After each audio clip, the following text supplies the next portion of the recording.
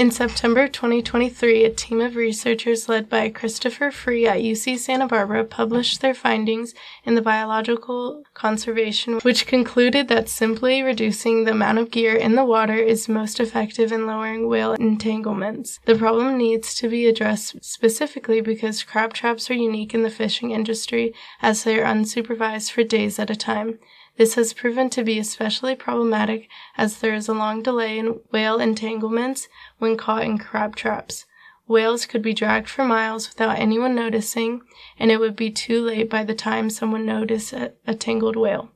And recently, the effects of climate change have forced whales to forage closer inshore, making the problem more pertinent as there has recently been escalations of whale entanglements during crab season.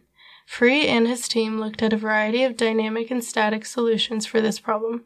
A large consideration went to the fishing industry to find a solution that didn't economically impact commercial fishing fleets. The research team created a computer model to investigate different management actions based on multiple factors.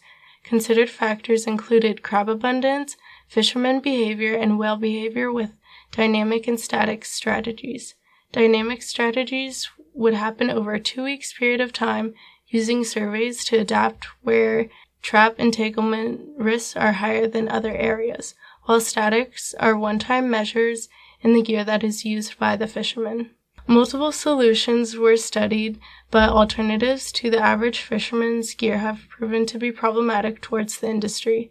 Even if they are effective at reducing whale entanglements, dynamic strategies were less effective because they involved delays for adaptability based on the surveys of where the line should be moved, which left room for error of whales being entangled during the times of delay.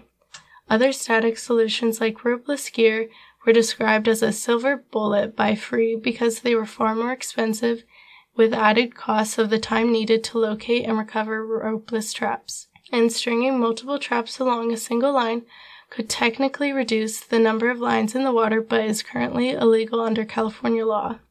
Weighing the different methods holistically, the simplest static solution of gear reductions was found to be the most efficient.